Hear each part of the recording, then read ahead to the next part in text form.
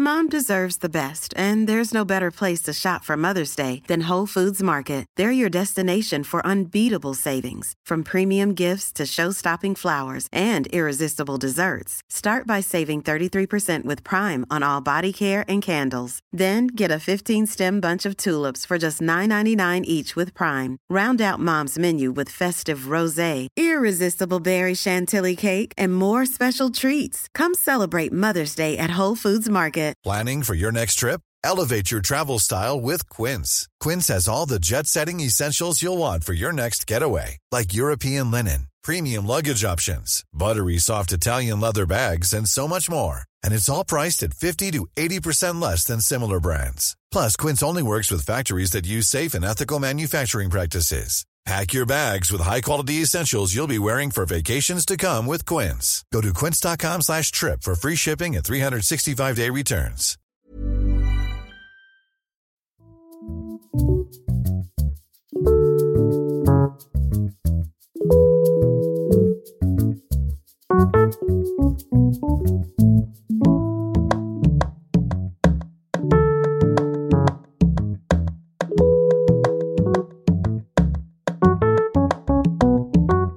Hej och hjärtligt välkomna till ett nytt avsnitt av Sinnessjukt.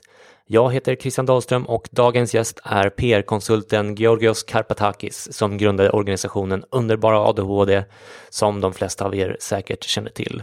Han har vunnit flera fina priser för sitt sociala entreprenörskap och kommer att vara sommarvärd i Sommar i P1 imorgon den 1 juli. Georgios gick i drygt 20 år med ADHD innan han fick diagnosen som 25 år gammal, vilket innebar ett nytt kapitel i hans ganska struliga liv som bland annat innehåller 6 självmordsförsök. Vi kommer att prata lite grann om hans uppväxt och självmordsförsöken, men framförallt om hur det är att ha ADHD som vuxen. När vi gjorde ett program om ADHD i avsnitt 10 var det många som gillade det väldigt mycket, men ni efterfrågar också fler frågor om just vuxen ADHD, vilket ni alltså kommer att få idag. Vi kör igång tycker jag. Georgios Karpatakis inspelat på Ljusterögatan 3 den 30 juni och vi börjar som vanligt med en faktaruta.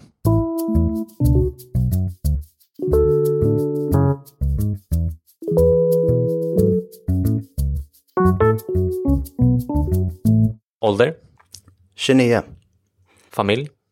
Ingen tänkte jag säga. Mina föräldrar och mina systrar, men ingen egen. Nej. Bor? Täby. Utbildning? Utbildad, har en filkand i media- och kommunikationsvetenskap på Stockholms universitet. Lön?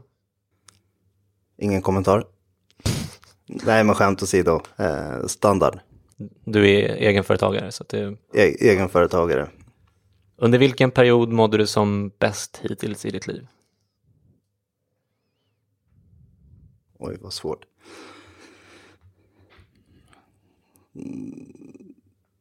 När min mamma friskförklarades från cancer. Under vilken period mådde du som sämst hittills i ditt liv? Under mina 25 första år i livet. Har du haft någon psykiatrisk diagnos? Ja. ADHD. Har du gått i terapi? Ja. Har du någon förebild? Ja, många. Mamma, mina systrar, min styvfar och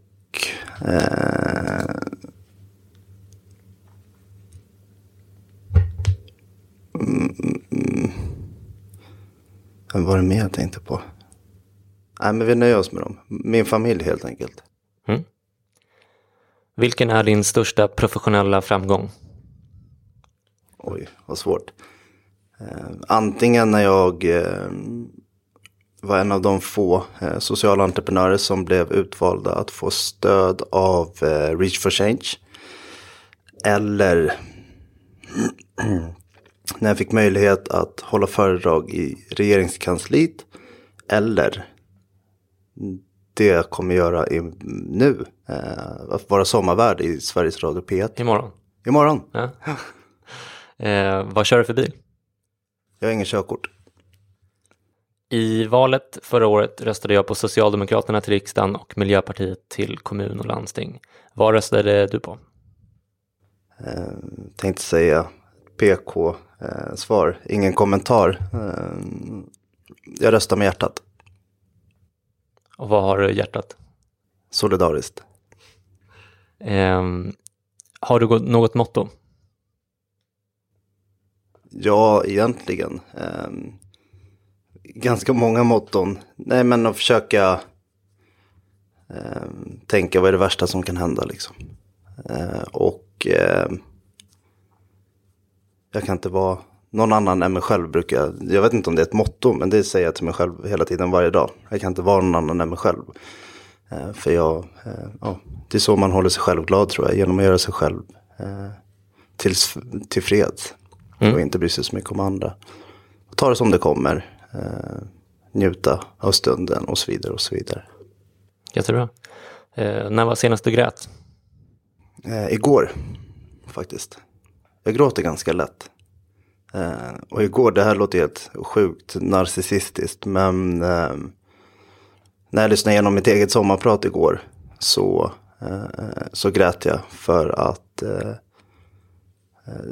jag tycker att det är känsligt för mig liksom. Jag pratar om min mamma och hennes betydelse. Och så kommer en jävligt bra låt efter. Och då grät jag en liten skvätt. När var senast du var onykter? 3 veckor sedan. Om man tittar in i belastningsregistret, hittar man någonting på dig då? Ja, för fan. Vill man kolla så gör det, men det är ingen trevlig läsning tänkte jag säga. Nej, men skämt åsido. Ja, man hittar någonting på mig där. Vad läser du? Jag läser helst inte, men nu måste jag ju läsa din bok. Det har jag lovat mig själv och dig. Annars läser jag gärna nyheter. Det låter så tråkigt, men jag älskar att vara ajour liksom. Och känna att jag är med. Så nyheter och om allt som rör ADHD-frågor. Vad lyssnar du på? Grekisk musik. Vad ser du på? The Big Bang Theory. Och Game of Thrones såklart. Och Homeland älskar jag nu för tiden också. Bra. Det är många som har svarat det. Det är min favoritserie. Så jävla bra. Vad använder du din smartphone till? Allt. Mitt liv är min smartphone är mitt liv. Både privat och professionellt. Senast igår när jag åkte hem från ett besök i Falkenberg och Varberg så satt jag och jobbade i mobilen hela bilresan hem.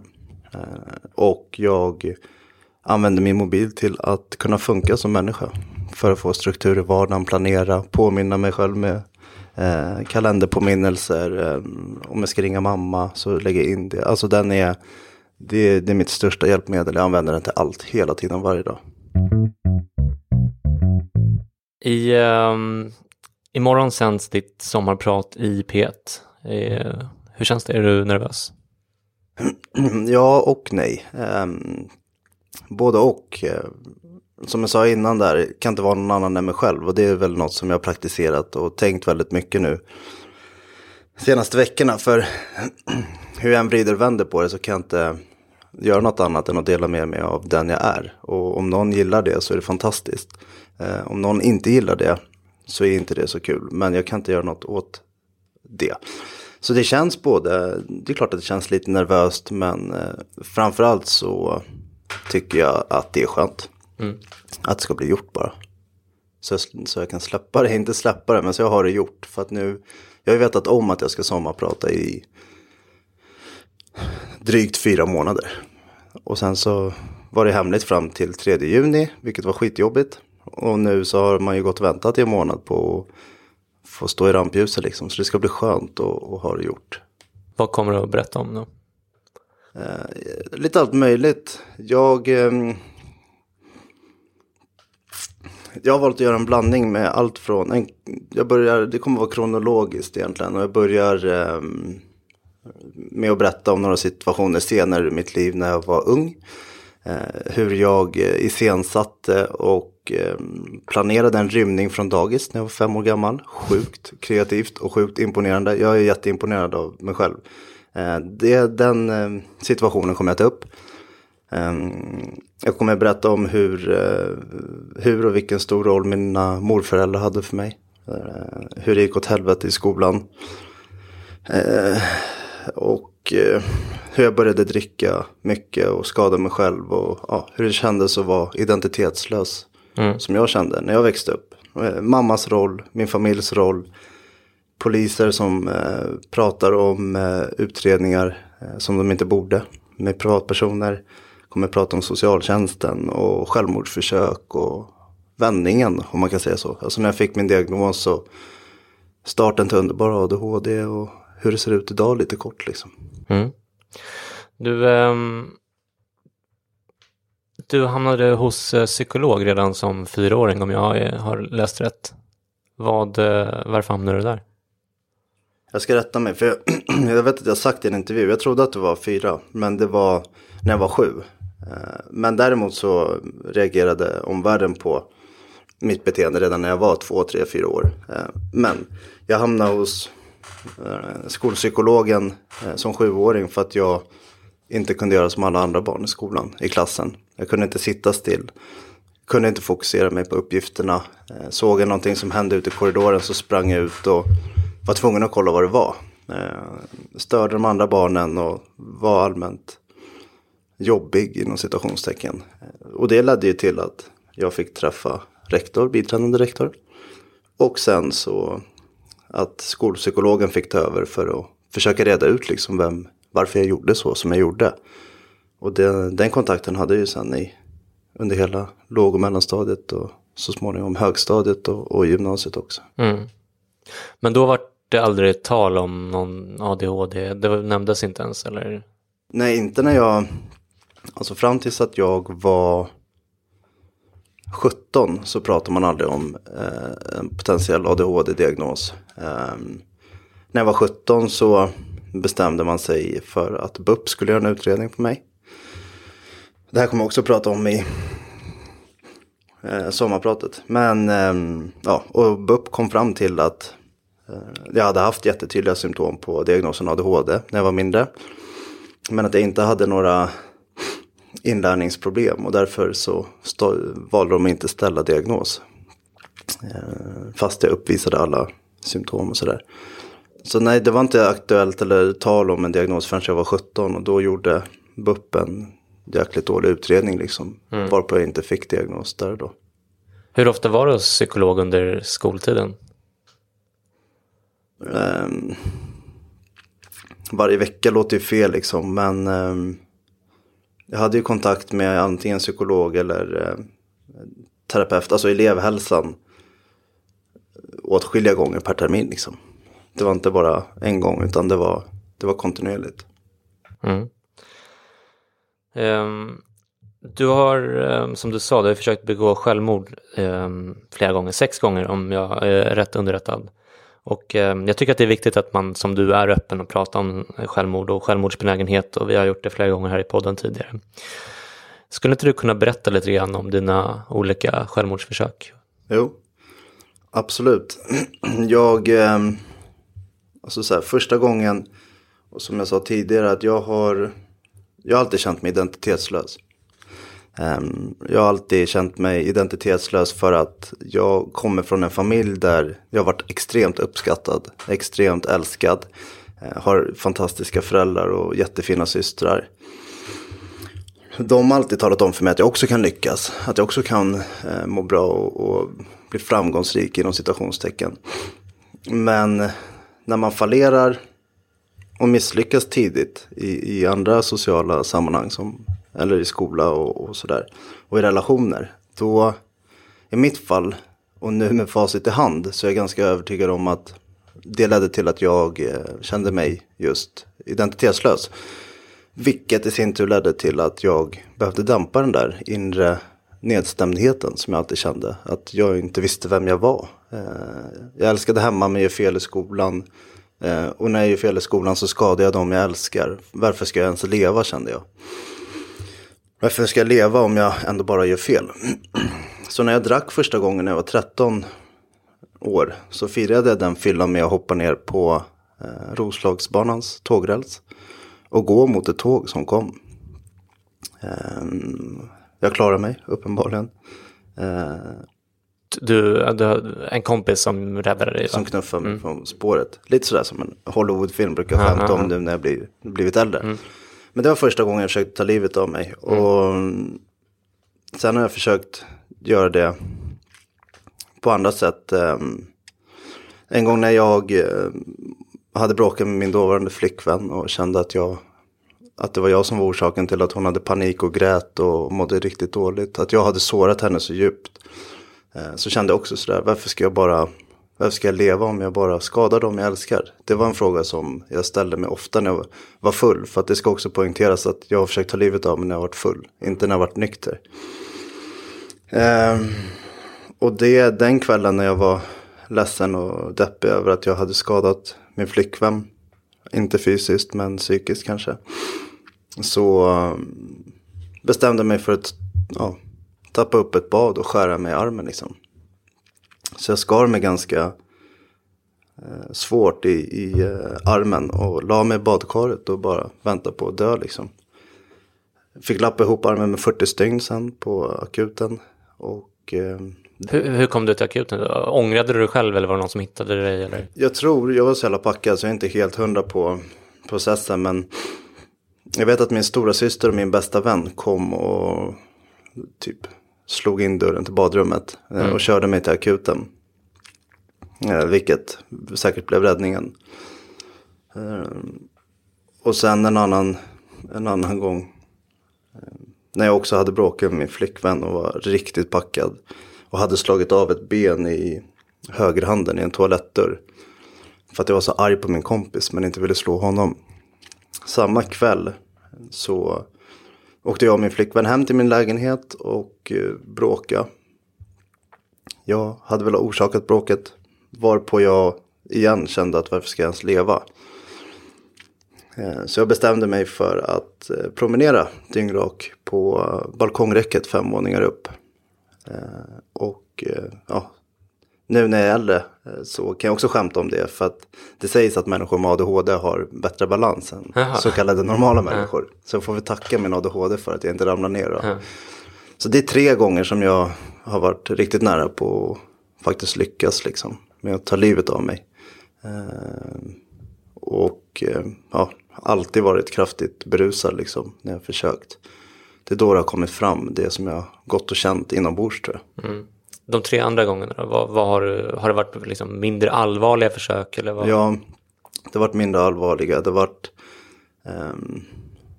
någon gång på nyårsafton. Jag kommer inte ihåg. Då slog jag av en vas och också skar med armen. Okay. Det blev inte lika allvarligt som 40 stygn och ärr liksom. Har du några ärr på armarna? Ja, du har mycket tatueringar. Men... Ja, och tatueringen gjorde jag ju för att kunna dölja de ärren som jag har. Men man ser dem väldigt tydligt. Där. De syns väldigt tydligt. Och tatueringen som jag har över armen är för att försöka dölja dem liksom. Plus jag älskar tatueringar. Jag har gjort 9 spontan tatueringar och den största är från handleden upp till axeln liksom. Är det också lite ADHD-grejer där med spontan göra tatueringar? Ja, tatueringar vet jag inte, men alltså svårt att hantera impulserna är ju klassiskt ADHD. Och jag har svårt att hantera mina impulser. Och det är därför jag kanske har haft svårt att dricka lagom också liksom. Jag har svårt att göra saker lagom helt enkelt. Både när det gäller äta mat och dricka alkohol och göra några tatueringar. Under första gången du försökte ta livet av dig var du 13. Vilka åldrar har de andra varit ungefär? 13, 20... Så tänker jag. 13, 23, 24 tror jag. Okej, och 23, 24 då var det de 5 resterande eller? Eller försökte du fler gånger när du var 13 eller var det ett glapp på liksom 8? Det var ett glapp, det var alltså glapp från 13 tills jag var 17 tror jag. 16-17. Och sen de 2 andra mest allvarliga när jag skar med armen och balanserade på balkongräcket, det var ju när jag var 23-24. Okej. Det är du är 29 nu så det är inte jättelänge sedan. Nej, och det var när jag hade skurit med armen som kort efter det som min andra utredning drog igång. Som när jag fick hjälp på riktigt liksom. Så det var precis innan. Det var precis innan jag fick diagnos. Och nu mår du ju bättre och har en diagnos och allt det där. Men tror du att du någonsin kommer att må så dåligt igen att du försöker ta livet av dig? Jag hoppas inte det. Jag önskar att jag kunde säga bergsäkert ja på det. Jag har ingen aning. För att jag har ingen aning om det kommer vara så om 10, 20, 15 eller 1 år. Jag hoppas det. Jag jobbar väldigt mycket för att minska den där inre oron och stressen och sådär. Och sen så tror jag i och för sig att bara det här att jag fick svar och att jag fick hjälp och att jag lärt känna mig själv bättre sådär. Det tror jag är ett jävligt stort steg i rätt riktning till att inte aldrig må så dåligt igen. Nu vet jag ju att jag vet ju varför jag har varit som jag har varit. Och jag vet vem jag är. Och jag vet att ADHD är en del av det jag är. Att det kan vara sjukt jobbigt, att det kan vara sjukt bra. Så jag tror inte att jag kommer hamna där igen. Nej. Men jag har ingen aning liksom. Det är en hårfin balans. Det är en balansgång att hålla sig i mitten mellan fantastiskt och fruktansvärt liksom. Det är lätt att tippa åt ändra hållet. Att antingen är det bara fantastiskt eller så är det bara fantastiskt och så blir det ett backlash så att man mår skitdåligt. Men jag tror aldrig att jag kommer må så dåligt att jag vill ta livet av mig. Nej. Skönt. Mycket skönt. Men du, när man läser om dig återkommer du väldigt ofta till alkohol och droger. Vad har droger och alkohol haft för roll i ditt liv skulle du säga? Framförallt alkoholen har haft en väldigt stor roll. Som sagt, jag började dricka hyfsat tidigt beroende på vem man pratar med och sådär. Men jag började dricka 13 är ju ganska tidigt. Och sen har jag druckit väldigt mycket och ofta.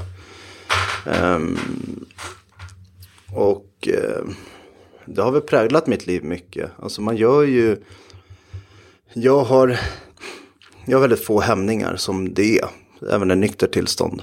Och de blir inte fler när man är packad liksom. Man hamnar ju betydligt enklare i konflikter av alla dess slag. Det behöver inte vara fysiska konflikter, men i argumentationer och diskussioner och säger knappa saker online eller skriver knappa saker på sms och sådär. Så alkoholen, nej, det har haft en stor roll i mitt liv och inte alltid positivt liksom, snarare tvärtom. Drogerna, det är lite samma lika. Det har inte varit lika omfattande som alkoholen. Alltså jag skulle aldrig kalla mig för missbrukare eller narkoman eller sådär. För jag har aldrig haft det. Jag har aldrig spenderat mina sista pengar på att köpa knark. Men jag mådde bra av att röka gräs när jag var yngre. Och när jag blev äldre så var det jättekul att testa andra droger liksom. Och jättedyrt. Så att det är klart att det också haft en roll i mitt liv. Det som är farligt, alltså det som jag säger när jag är ute och föreläser är att när jag tog vissa droger i äldre dagar så blev jag så lugn inombords och bara kände att den här stressen som alltid är inom mig och ständiga oron och sådär, den försvann liksom. Så det var svårt det är så enkelt att tycka om droger, eller det var det för mig, för att jag mådde som bäst när jag hade tagit droger. Och det är ju fruktansvärt att det ska behöva vara så. Och nu vet jag ju, nu har jag lärt mig andra metoder och strategier för att kanske hitta det där lugnet i nyktert tillstånd liksom. Eller bara genom att jobba proaktivt, planera allt, ha en struktur, lägga fram kläder som jag ska ha på mig igår. Allt sånt där som är stressreducerande jobbar jag med för att få bort den där inre oron. Så jag inte behöver dricka alkohol eller ta droger för att känna det liksom. Men det visste jag inte förut. Så både alkohol och droger hade absolut en roll. Och alkoholen hade väl större roll än drogerna. Det är en av de sakerna som jag har förändrat sedan jag blev sjuk. Det är just det att jag började också dricka när jag var kanske 12-13 år, precis som du, och drack väldigt mycket tills jag var kanske 20. Men inte för att liksom, utan bara för att jag tyckte att det var kul liksom. Men nu för tiden så dricker jag i princip aldrig. Därför att jag känner till riskerna, plus att jag vet att jag behöver inte mer ångest i mitt liv än jag redan har liksom. Men du sa att du drack för kanske 3 veckor sedan. Hur ofta dricker du nu för tiden? Aldrig, det är det som är grejen. För jag är så här allt eller inget. Om jag dricker så är det lätt för mig att det går ut för. Att jag dricker alltså oftare än vad jag vill. Bara för att det finns tillgängligt. Eller för att jag har råd. Eller för att det är fint väder. Eller för att en kompis dricker ett glas vin. För att om jag träffar en kompis och vi ska ta en öl. Jag kan inte dricka en öl. Då dricker jag 14. Och sen så har jag sett till att gå förbi bolaget och köpt 3 flaskor vin. Som jag kan ha i helgen. Det är bara det att när jag är lite packad och kommer hem och har de här 3 flaskorna vin med mig. Då finns det tillgängligt, så då dricker jag de 3. Så jag har slutat dricka helt. Jag kan inte bara dricka lite, jag vet det. Och jag har slutat dricka helt 3 gånger. Jag jobbar på det här, att hålla mig undan alkoholen. För jag vet att det kan gå ut för. Och därför försöker jag också hålla mig undan helt. Bara för att inte hamna där. Att jag dricker mycket och ofta. För att det inte är värt det, som du säger, ångesten. Och man missar att göra saker, man blir trött, man svullnar upp och blir lite tjockare än vad man hade hoppats kanske. Eller så här små saker. Samtidigt kan jag känna, för det är lätt att sitta här och vara lite politiskt korrekt och säga att droger och alkohol är fel. Jag kan också sakna en riktig liksom kanonfylla ibland. Förstår du vad jag menar? Ja, jag har haft jävligt kul när jag har varit full också. Ja, jag med. Jag har haft sjukt kul. Jag har haft både jätteroligt och jättejobbigt. Men senaste helgen nu när jag var nere i Falkenberg och döpte min systerdotter och det var lite mingel och mys efter liksom. Då kunde jag också bara känna så här, fan vad gott det hade varit med en bira. Men jag håller mig undan.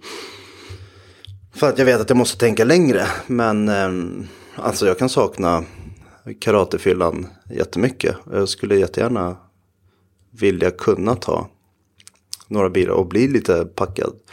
Men jag vet att jag allt som oftast blir jättepackad. Och sen så vet jag inte alltid vad som händer när jag är jättepackad. Och det är ju en fara liksom. Så jag måste försöka hitta sätt att inte hamna där.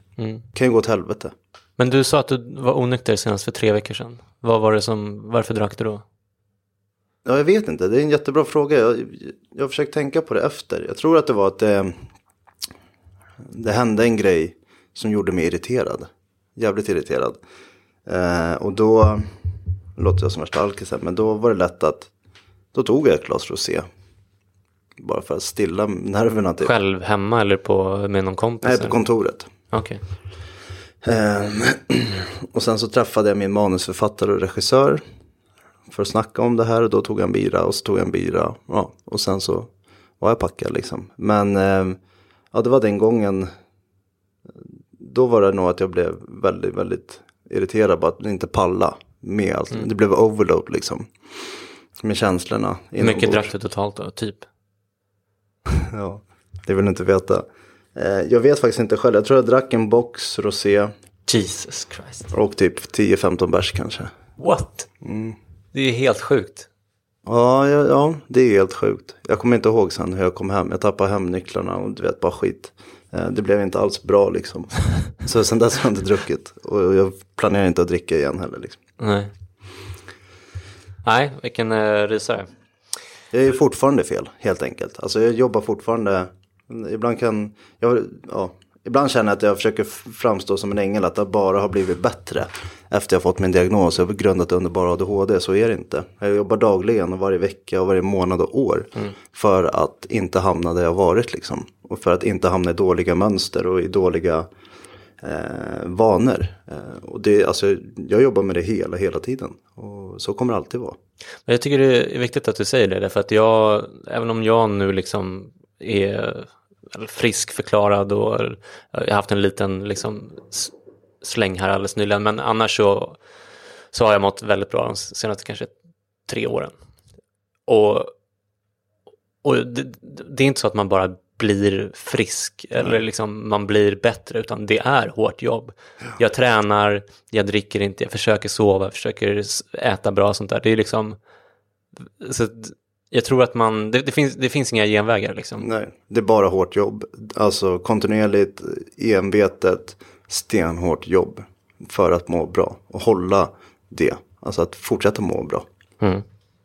Du, när jag intervjuade psykiatrikern Marie Åsberg så sa hon att läkare undviker ofta att fråga om symptom eller diagnoser där man inte har någon behandling att erbjuda.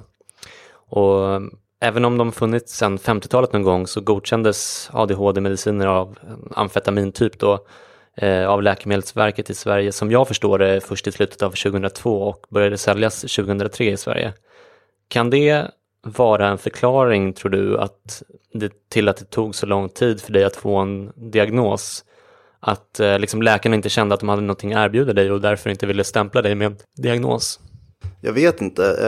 Jag vet faktiskt inte varför professionen och skolan och socialtjänsten och polisen och alla andra sket i att ge mig rätt hjälp. För att i min värld så är det så. Om jag får vara lite bitter för en sekund, så är det som så att jag har haft så tydliga symptom ända sedan barnsben att det spelar liksom ingen roll vad det finns för behandlingsalternativ. För att om man vet, antingen så har man kunskap om ADHD eller så har man det inte. Jag vet inte om de jag träffade hade det. Det är 20 år sedan. Men jag tror att de hade det. Och kunskapen, alltså ADHD är ju inget nytt. Det är inget nytt fenomen. Det finns en rad professorer som har beskrivit ADHD-liknande symptom både i början av 1900-talet och i slutet av 1700-talet. Och vid behandlingarna som har funnits och behandlingsmetoderna, även om läkemedel blev godkänt relativt sent, så har det funnits andra alternativ. Och det gör det även idag. Det är inte... Alla behöver inte behandlas med läkemedel. Och det ska ju på intet sätt vara det ska inte vara en parameter för om du ska få hjälp eller inte. Utan du ska ju bara få rätt hjälp. Och i Sverige har du ju dessutom rätt till att bli erbjuden en ADHD-utredning om du uppvisar symptom. Så bara där har man gjort fel i mitt fall. Att man aldrig har erbjudit mig en utredning. Fast jag har haft symptom från att jag var 2 tills att jag var 17. Det tog alltså 15 år innan jag fick göra en utredning som sen var värdelös. Så bara det kan vara lite bitter för när jag tänker på det. Att jag hade kontakt med allt och alla experter och sådär. Och ändå så var det ingen som erbjöd mig eller min familj den hjälpen. Och det tycker inte jag att man kan kräva av sina medborgare. Att man ska ha koll på alla olika NPF-diagnoser. Alltså neuropsykiatriska funktionsnedsättningar. Och behöva kräva det. Utan det ska man bara man ska få det som alternativ. Att det kan vara det här. Mm. Vill du eller ni göra en utredning eller inte? Det finns de här behandlingsmetoderna. Det har alltid funnits behandlingsmetoder för att underlätta för någon med ADHD som inte är läkemedel. Och de hade man kunnat erbjuda i sånt för, tänker jag. Så jag vet inte, jag tycker att det är vissa argument för mig är bara sådär. Det finns inga bra argument för att inte erbjuda någon hjälp, helt enkelt. Nej. Vad tar du för mediciner idag? Idag äter jag en typ av ADHD-medicin som heter Elvans. Som också är en form av centralstimulantia. Som helt enkelt gör mina symptom lite mindre påtagliga.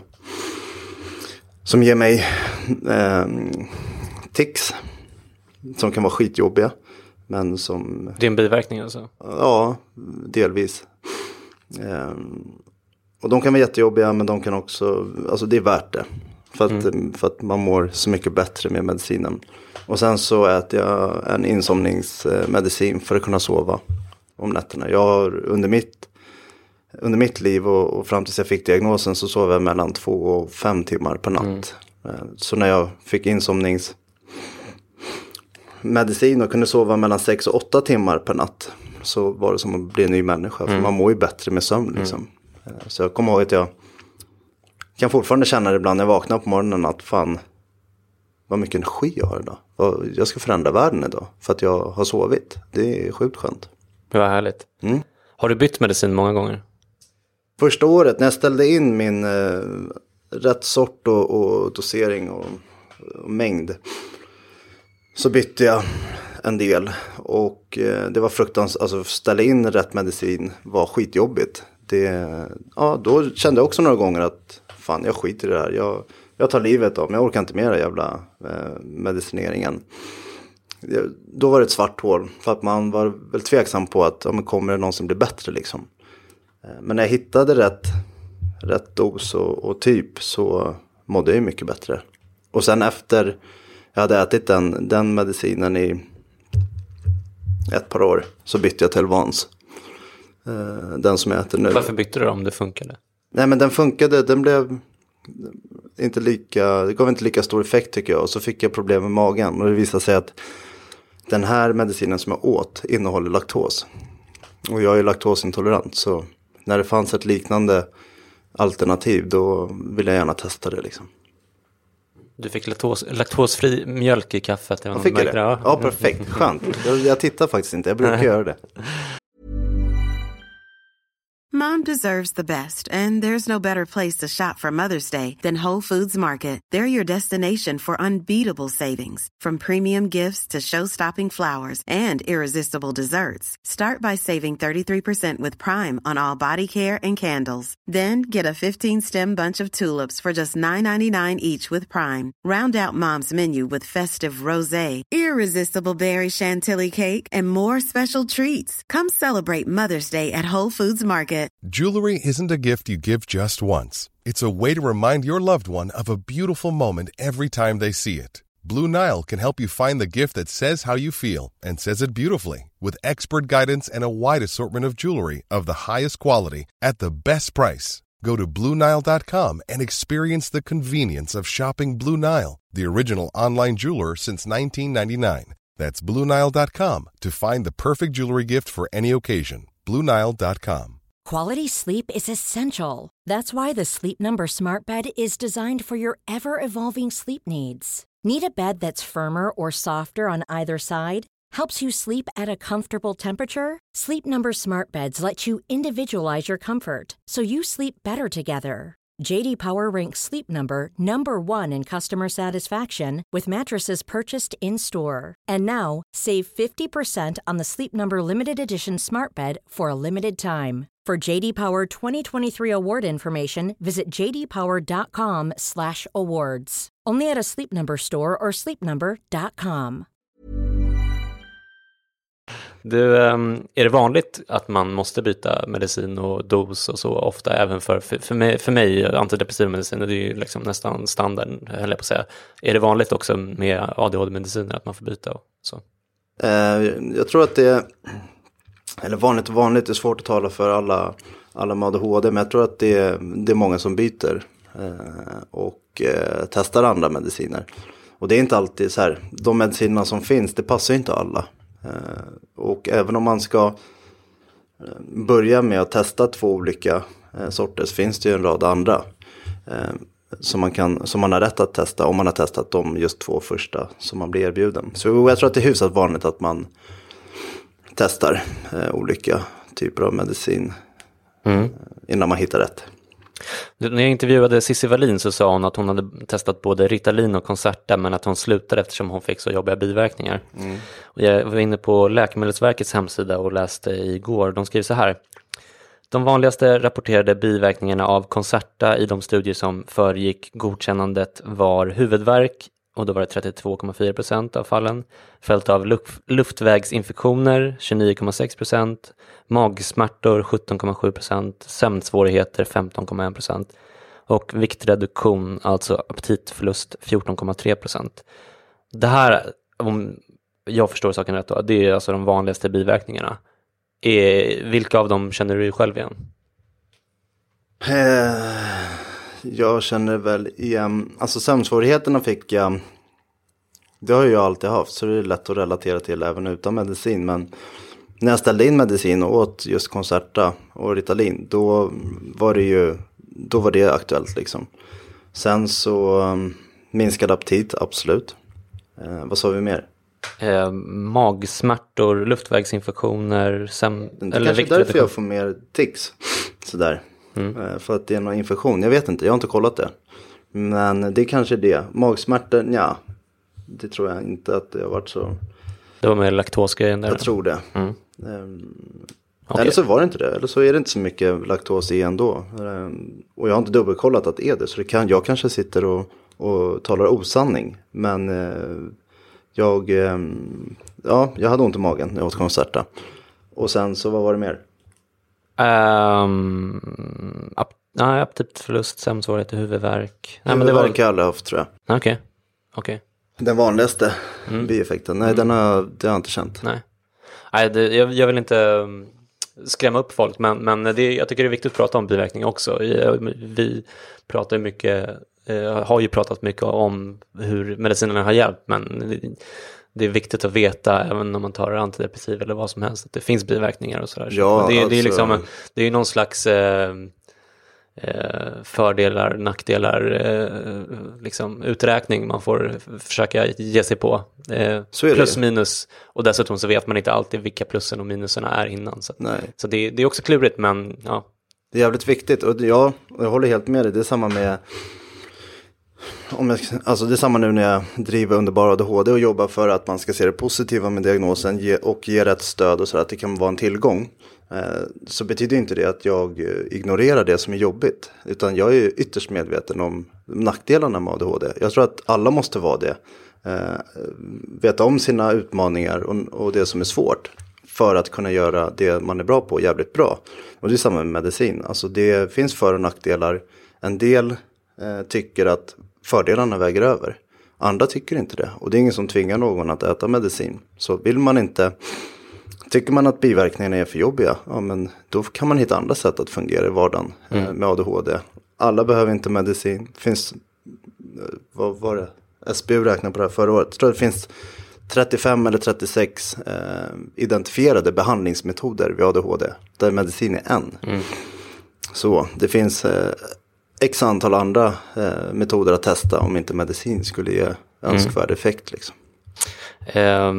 Inför det här avsnittet, så eftersom jag är lite ADHD-novis, så frågade jag min vän Malin Rocka Ahlgren, som har skrivit boken Coolt med ADHD, om hon hade någon fråga till dig.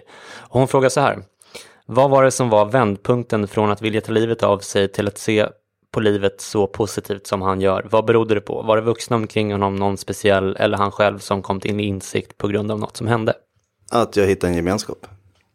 Att jag var på premiärvisningen av en informationsfilm om ADHD, där människor med diagnosen pratar om vad som är så otroligt jobbigt, egna erfarenheter, när det kan vara jobbigt, tokiga situationer. En kille hade köpt en båt på impuls för 500 000. Vem gör det? Jo, typ jag.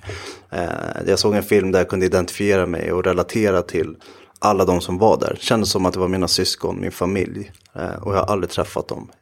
Jag kände en gemenskap. Och det var där och då. Var det långt efter du hade fått din diagnos? För det måste ju också varit en del av vändningen, att du fick själva diagnosen. 1 år efter det jag fick diagnosen så hamnade jag på den premiärvisningen. Och det var då. Där och då när jag upptäckte att det fanns andra som är som jag. Som har liknande erfarenheter. Liknande utmaningar. Och har gjort ungefär... Förlåt. Ingen fara. Och som har nyst i en radiopodd, tänkte jag säga. I en podd. Nej, men det var när jag insåg att det fanns... att jag inte är själv med att ha svårigheter och utmaningar. För jag har alltid känt mig ensam och missförstådd. Och som att ingen fattar mig. Och nu insåg jag att andra också förstår mig. Och det var då det vände för mig på riktigt. Vi ska komma in på fördelarna med ADHD alldeles strax. Men jag tänkte vi skulle börja med nackdelarna. Yes. När vi såg senast på den här Acast-festen så sa du att alla dina förhållanden har gått åt helvete. Svårt att säga såklart, men hur pass mycket beror det på din ADHD-diagnos, skulle du säga? Det där är jättesvårt, jag har tänkt på det. Och jag är sådär, jag vill aldrig skylla på min ADHD. Jag är jättenoga med att säga det. Jag står för allt som jag har gjort och allt som jag har utsatt. Alltså framförallt min senaste flickvän för. De andra skiter i, tänkte jag säga. Det gör jag inte alltid. Jag skrattar för mig själv. Men det var min senaste relation som det var som jobbigast. Och mycket av det går att härleda till diagnosen liksom. Men jag Jag vill inte skylla på den. Men jag kan säga så här, jag tror inte att... För det är så tudelat, för jag vet inte ens om jag hade träffat henne. Om jag hade fått diagnos tidigare. Och därför är det så svårt att veta hur det hade varit om vi hade varit tillsammans om jag hade haft diagnos. Men jag tror inte att... Hade vi varit tillsammans och jag hade haft diagnos och svaren på vem jag är, då hade jag nog inte gjort hälften av allt jag hade gjort. Mm. Men du har inte haft något förhållande sedan du fick din diagnos, eller? Nej. Tror du att du någonsin kommer att kunna ha liksom en normal relation, vad fan det nu innebär, nu när du har fått din diagnos? Ingen aning. Jag vet, alltså jag har ingen aning. Jag vet inte, jag hade aldrig orkat leva med mig själv liksom. Det vet jag. Jag hade aldrig velat leva med mig själv eller med någon som är som jag. För att jag vet, alltså jag kan bli trött på mig själv för att jag är så jävla jobbig. Eller för att det alltid ska hända saker och sådär. För att aldrig ta stopp i huvudet. Så jag vet inte om jag kommer hitta. Man måste i så fall hitta någon som kan ta den man är liksom. Och stå ut, tänkte jag säga. Det handlar inte alltid om att stå ut, men som förstår varför man gör vissa saker och är som man är och sådär. Och det är väl inte, de växer väl inte på träd liksom. Eller så gör de det, bara att inte jag har hittat dem. Och jag har ett öppet sinne, men jag vet inte om jag kommer hitta min själsfrände, eller om jag kommer ha flera förhållanden, eller inte samtidigt såklart, men om jag kommer ha flera innan jag får barn eller stadga mig. Jag vet inte, men det är klart att jag hoppas hitta någon att leva med liksom. Det är en pusselbit som fattas. För att ibland är det tråkigt att vara själv, eller ganska ofta. Mm. Vilka andra problem tycker du att ADHD har orsakat för dig själv i vuxen ålder nu, tänker jag? Nej, men det är inte bara i relationen till min flickvän som det innebär problem. Det kan ju vara i kompisrelationer. När jag var heltidsanställd som PR-konsult så kunde det ju orsaka problem i att jag trodde att jag kunde hålla allt i huvudet och missa saker, missa deadlines. Missade att svara på mejl, tog felaktiga beslut. Det kan man ju alltid göra, men jag kanske inte hade gjort det om jag hade haft diagnos. I relationen till mina föräldrar. Jag pendlar jättemycket i humör liksom. Och det kan ju, jag brukar ta det som exempel när jag sitter och kollar på fotboll ikväll. När Sverige möter Portugal i U21 EM-finalen. Då, om vi får jag vet ju hur jag är, och får vi en straff emot oss, då kan jag på riktigt låta som att jag kommer åka ner till Prag och så kommer jag hitta den här domaren, och sen så kommer jag sänka honom i deras flod. Jag kommer sätta på tyngder och sänka honom. För att sen sekunden efter, när våran målvakt räddar straffen, kan vara överlycklig. Och sådana här, att pendla så mycket i känslor är ju otroligt påfrestande, och det har ju ställt till vissa problem i alla relationer, både med föräldrar och med kompisar och med flickvänner och på arbetsplats och sådär. Sen så, det är ju alltid vara rastlös och aldrig känna sig nöjd. Och alltid vilja göra mer är ju en bra egenskap, men också en dålig. Och jag har ändå gjort, när jag tänker på vad jag har gjort det senaste året och de senaste åren, så är det helt sjukt hur mycket jag har gjort. Men jag kan ändå känna att jag inte gör nog. Och det är ju som sagt både bra och dåligt. Men måste det nödvändigtvis ha att göra med din ADHD? För så känner jag också. Jag tror att det är både och. Det jag tror, eller som jag vet handlar om ADHD, är ju att man alltid är rastlös. Att jag har extremt svårt att varva ner. Till skillnad från andra människor som kanske kan släppa vissa saker och varva ner. Det är ju en av mina största utmaningar. Alltid varit det att varva ner och få bort den inre stressen. Att kunna somna om kvällarna. Att kunna koppla bort vissa saker. Det kan säkert många också tänka på. Men att det aldrig tar stopp liksom, i hjärnan och i kroppen. Att man alltid vill vara på språng. Fast man är helt utmattad så vill man alltid göra någonting mer. Det är sånt som är tufft. Och sen koncentrationssvårigheterna, alltid jättejobbigt. Rikta uppmärksamheten, som nu när du och jag sitter och pratar och kollar på allt runt omkring. Eller åka på tunnelbanan och så kommer det in en gatumusikant i vagnen och spelar musik när jag sitter och läser min mail på väg till jobbet. Då kan jag ju bli krontokig, för jag vill ju bara läsa min jäkla e-mail. Jag kan inte göra det när jag blir störd. Eller om någon hostar eller äter ett äpple eller äter en smörgås. Eller allting, alla ljud och intryck stör ju mig hela tiden. Och det är ju svårt idag också i vuxen ålder. Det krävs väldigt lite, vad jag förstår, för att liksom störa ADHD-personers liksom koncentration. Ja, i alla fall när man gör sånt som... Ja, det krävs väldigt lite. Men det måste ju ha varit hemskt när man skriver prov i skolan och sånt där till exempel. Ja, det gick ju inte. Jag brukar också ta det som exempel att när jag skrev ett fysikprov när jag gick i skolan så köpte vår fysiklärare ofta kolaburkar, ett flak och kokosbollar, delikatobollar i plast. Så fick vi det när vi kom till proven. Och då tar man ju, ja eller hur? Och det är ju skitschysst att så här, sockerchock deluxe i skolan. Ja, absolut. Alla nappar ju på det. Men det var det att när jag satt och skrev provet så jag kunde ju allt som jag skulle skriva. Alla frågor. Och så började jag skriva ena svaret på en fråga. Och så vet jag att om någonting händer så kommer det här försvinna. Så jag skriver jättefort och så öppnar någon kolaburken. Och så försvinner svaret på 1 sekund. Och till skillnad från andra människor så kan inte jag hitta tillbaks. Så börjar jag med svar på fråga nummer 2. Och så är det samma sak fast någon öppnar en delikatoboll och så försvinner svaret. Så många gånger så skrev jag halvfärdiga svar och sen så gjorde jag bara ett streck och så lämnade jag in och skrev omprov. Och då fick jag alla rätt eller något fel när jag gjorde omprov. För då satt jag ju själv och ingenting störde mig. Och det där är sånt som jag har problem med idag i vuxen ålder. När jag sitter på kontor eller sitter någonstans så är det ju många ljud som stör mig. Jag kan ju skriva ett sms i 40 minuter.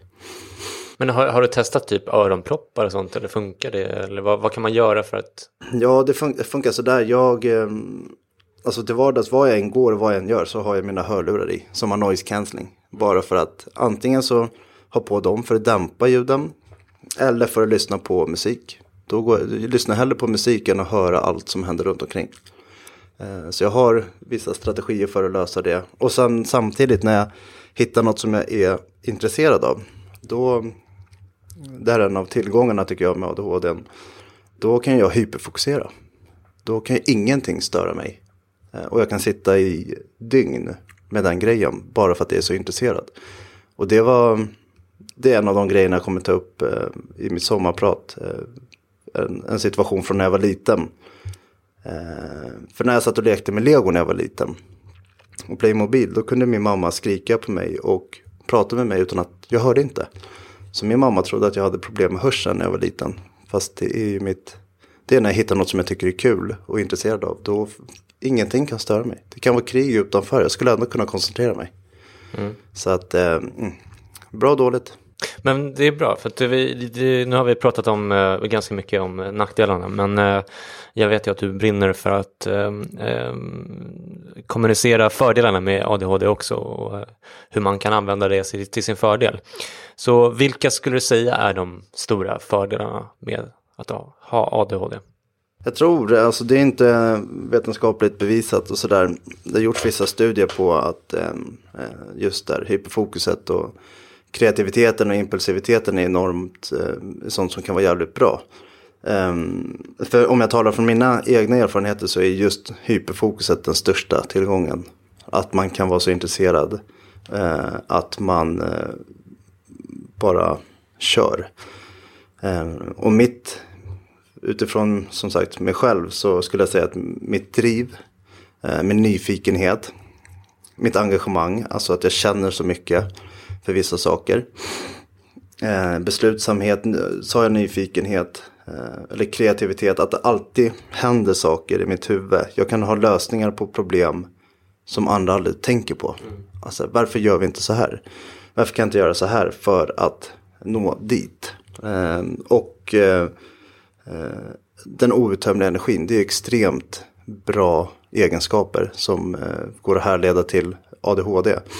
Och jag ska säga det också, att jag var inne och kollade på din LinkedIn-profil igår och du har ju extrema framgångar får man säga för att vi är lika gamla, och du har ju hunnit med mycket mer och lyckats med vunnit massa priser och liksom haft flashiga jobb och så vidare. Så att om man lyckas tämja den här jobbiga grejen med koncentrationssvårigheter och så, med delikatobollar och skit, då kanske man har eller kanske till och med större framgång eller chanser att lyckas professionellt inom vissa yrken. Ja, det tror jag. Och det är därför, som sagt, som jag sa tidigare, därför är det så viktigt att man är medveten om det som är tufft, för att också kunna maximera det som är positivt. Och därför är det också så viktigt att man får rätt stöd och hjälp tidigt. Rent etiskt och samhällsekonomiskt så är det motiverat, och det vet alla politiker och det vet alla som lever i Sverige, att gör man rätt från början så kan man hjälpa många människor att må bra tidigt. Och lyckas och få förutsättningarna för att lyckas.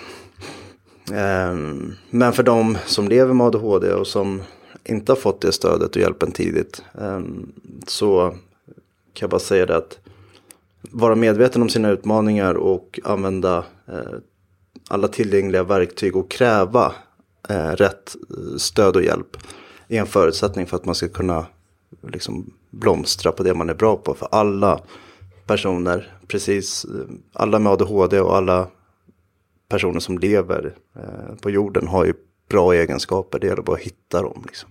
Mm. Men kom in på lite grann det här med vad man kan göra för att underlätta livet och sådär. Och vi har pratat om mediciner, men det är ju långt ifrån allt, precis som du har sagt också. Om du skulle ge lyssnarna dina 3 bästa tips till den som kanske nyligen har fått ADHD, vad kan man göra för att underlätta för sig själv? Planera allt. Det kan låta jättejobbigt, men utan min nitiska planering så hade jag inte gjort hälften av allt jag gjort de senaste åren. Och du planerar mycket i telefonen, eller? Jag har en Google-kalender som alltid är uppe i min browser på datorn och som alltid ligger i min telefon. Och där lägger jag in allt som jag ska göra. Jag har också en lista på mitt skrivbord på kontoret.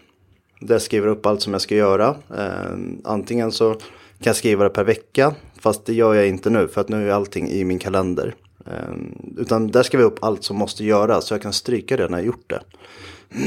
Och sen så använder jag ett digitalt anteckningsblock. En app där jag skriver upp allt som jag kommer att tänka på som är bra. Vad heter den appen ifall folk vill ladda ner? Keep. Som jag har Android. Så den heter väl Google Keep eller Keep. Eller Evernote eller whatever. Men där skriver jag upp allt, för jag tänker 1000 tankar. Och jag vet av erfarenhet att någon av de här tankarna är bra. Så då när jag får en tanke eller en plan, då skriver jag upp det. Och så kollar jag på det sen. Eller om jag ska dra ut en post på Facebook, då skriver jag upp det. Och så påminner jag mig om den. Så antingen skriver jag det direkt i kalendern eller skriver jag det i Google Keep. Det gör faktiskt jag också. Alltså, jag tror att det kan vara ett bra tips för folk överlag. Jag tror det. Och alltså, som sagt, allting i mitt liv handlar om att skapa en struktur och reducera min stress och inte vara stressad. Och mitt sätt att inte vara stressad och göra fel och göra folk besvikna, det är att planera ihjäl mig. Det var ett tips. Har du 2 till? Strukturera. Min mail, min dator, allt jag gör är indelat i mappar, undermappar. Min inkorg är, då har jag en speciell inkorg för allt som handlar om verksamheten. Ett som handlar om media, ett som handlar om samarbeten, ett om volontärer, ett om webbshoppen. Ja. Så jag har delat in allt, så alla mejl som jag får som är inom ett visst område lägger jag i den mappen direkt för att sortera. Jobbar du med färgkoder och sånt också, eller? Inte just i mejlen, men i kalendern gör jag det. Djurgårdens matcher är blå. Ska du förresten på Djurgården? Ja, självklart. Ja, men vad fan, jag kanske ska gå också. Då ses vi där. Ja, det vore absolut. Jag ska dit, det är ju... Jag håller på att förhandla med min tjej, ska jag säga. Så att jag är inte riktigt säker på att jag får gå. Men det är bara erbjuda någonting. Ja, jag vet. Nej, men dit ska jag. Och som sagt, och Djurgårdens matcher, de är blå i min kalender. Och det jag gör på, som har med jobbet att göra, är rosa-lila. Och alla sommarprat är ljusgröna. Och alla sommarprat, vadå? Jag har importerat kalendern. Jaha, alla andra sommarprat ligger i min kalender. Ja, så där jobbar jag med färger en del. Så det är planering och strukturera. Och sen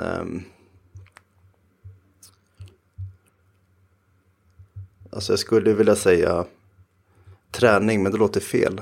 Men jag kan säga hälsa då istället. Att man har en god hälsa. Tänker på, och då räknar jag in allt. Allt från träning till kost. Sömn får komma in lite där. Till att man har okej vanor liksom.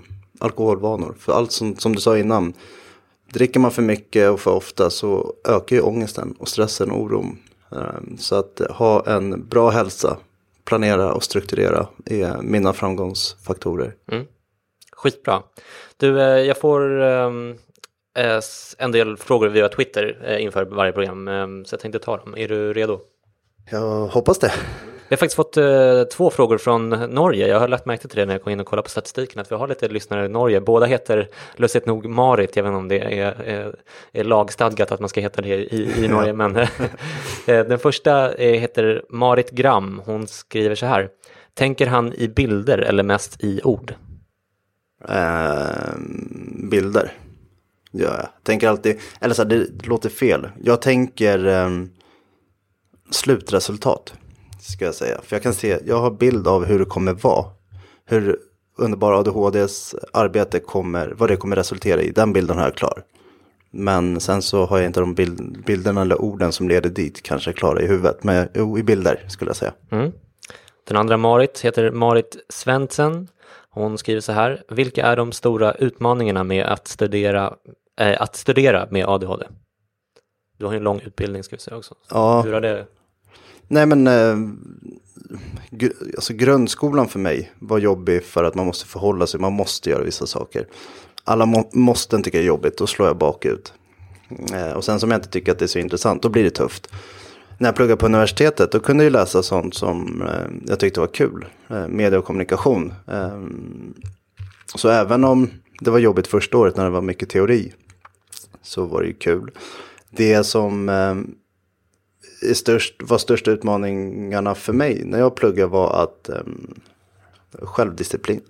Att plugga lite då och då och inte göra allt. Jag har en tendens att göra allting kvällen innan tentan.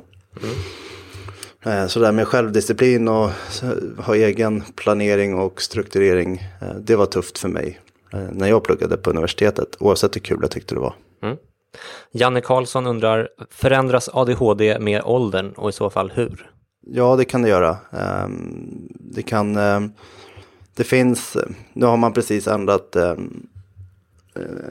kriterierna och riktlinjerna etc. och så kring ADHD i DSM, alltså den här manualen man använder vid utredning. Och då har man bland annat kommit fram till att ADHD kan se annorlunda ut över tid, och därför har man delat in det i 3 olika presentationer, varpå ADHD finns dels av kombinerad typ, det är den som jag har. Det finns en ADHD-presentation som är ADHD med huvudsakligen impulsivitet och hyperaktivitet, om jag inte misssäger mig nu. Och så finns det en med huvudsakligen ouppmärksamhet, det som i folkmun kallas för ADD. Okay. Och de här 3 olika presentationerna kan man ha i olika stadier av sitt liv. Om jag inte är helt är det så att, är det inte så att folk med ADHD går mer mot ADD? Alltså man blir av med det här hyper ju äldre man blir, eller? Jag vågar inte svära på det. Det är klart att det har skett i vissa fall. Och det är väl också därför man har gjort vissa ändringarna där i DSM-5 och pratar om presentationer, att man säger att det kan se olika ut under olika delar i livet. Sen om det är standard att människor med ADHD övergår till ADD, det tror jag inte. Okay. Det finns andra studier, svenska studier, som visar på att ADHD följer med upp i vuxen ålder hos fler än i alla fall hälften av alla som har ADHD. Och sen så hur den ser ut, det är säkert jätteolika från person till person. Man kan dock konstatera att det är något man lever med liksom resten av livet. Det försvinner ju inte. Nej. Det är ingenting du kan trolla bort. Sen hur det tar sig uttryck, det varierar från individ till individ. Men det finns olika presentationer och Det kan förändras. Snöflinga frågar, jag tror att vi redan har svarat på det här kanske. Har det varit svårt att hitta rätt läkemedel och svårt att ställa in rätt dos? Ja, för mig tog det ett år. För mig var det ett årslångt helvete att hitta rätt medicin. Men det var värt det. Ayla Ibanez Menguc frågar, att leva ett nästan normalt liv och sedan få en diagnos. Vad händer då? Vilka ändringar innebär det? Jag tror aldrig att jag har levt för det första ett normalt liv. Eller det har jag inte, det har varit väldigt annorlunda. Men att få diagnosen som sagt, det var ju bara massa svar och förklaringar på varför man har varit just annorlunda och inte varit så kallad normal under sitt liv. Och det innebar ju att jag fick chansen att börja jobba med det som var både bra och dåligt. Framförallt att försöka göra rätt. Alltså, nu har jag svaren på varför jag inte kan göra vissa saker och varför jag kan göra vissa saker jävligt bra. Så den största förändringen var väl att jag fick att den sista pusselbiten la så att jag fick förklaringarna, fick en identitet liksom. Eller en förståelse för mig själv som jag inte hade innan, och det var viktigt. Bra. Tusen tack för att du kom hit idag, Jojje. Och lycka till i framtiden med Underbara ADHD. Och imorgon, är det klockan 1 de börjar? Eller? Klockan 1, P1 imorgon. Då kommer jag att sitta och lyssna, det kan du lita på. Och jag hoppas att ni gör det också. Tack för att du kom hit. Tack för att du fick komma. Där hade ni alltså min intervju med Georgios Jojje Karpatakis. Se till att ni går in och följer Underbara ADHD på Facebook, så är ni uppdaterade på alla deras aktiviteter. Boka gärna Jojje som föreläsare också och följ honom på Twitter där han heter Georgios_Alfons. Jag heter C_Dahlström på Twitter. Följ mig gärna där och ge mig feedback på podden. Tills vi hörs igen, ta hand om er. Puss och kram. Hej då.